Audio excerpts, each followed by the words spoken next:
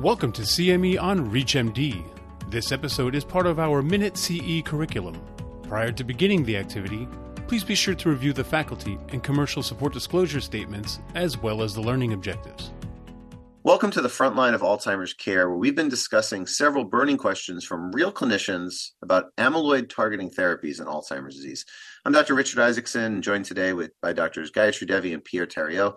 A lot of impactful questions have been addressed in these episodes, but Dr. Grove has what may be the most important one, arguably. Let's hear what he has to say.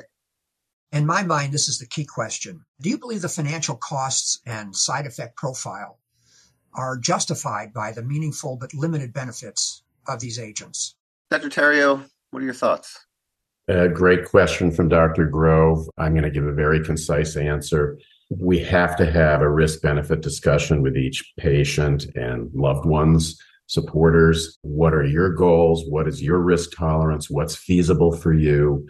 What's financially acceptable for you? But to answer his question a little more directly, if I could have a therapy that slows down, that buys me 6 months more of being at a higher functional state out of 18 than without therapy, I'm probably going to consider that therapy seriously. It buys me time. Yeah. And, the worth of that time is, for the patients and the families that I care for, there almost isn't an upper limit of financial costs that if someone has the resources and has the capacity and can make the time to get the therapies, many, many families feel that it's worth it. Of course, that's a controversial statement and controversial answer. Dr. Devi, you manage this in clinical practice every day. What are your thoughts?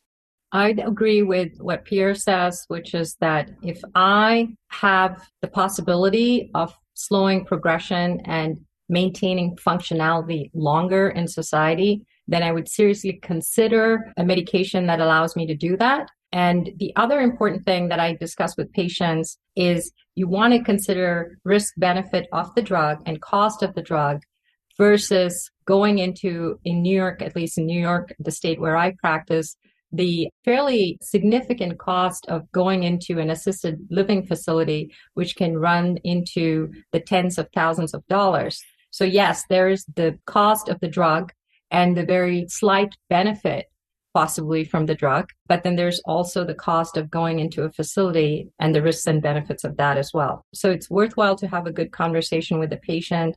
But one of the main reasons I decided to start offering aducanumab when it became available, despite all the controversy surrounding it, was that I thought to myself, if I was a patient with Alzheimer's and there was the possibility of this drug being available, would I use this drug? And the answer was a resounding, to my mind, yes. And that's why I decided to offer it. And I've had no regrets doing so.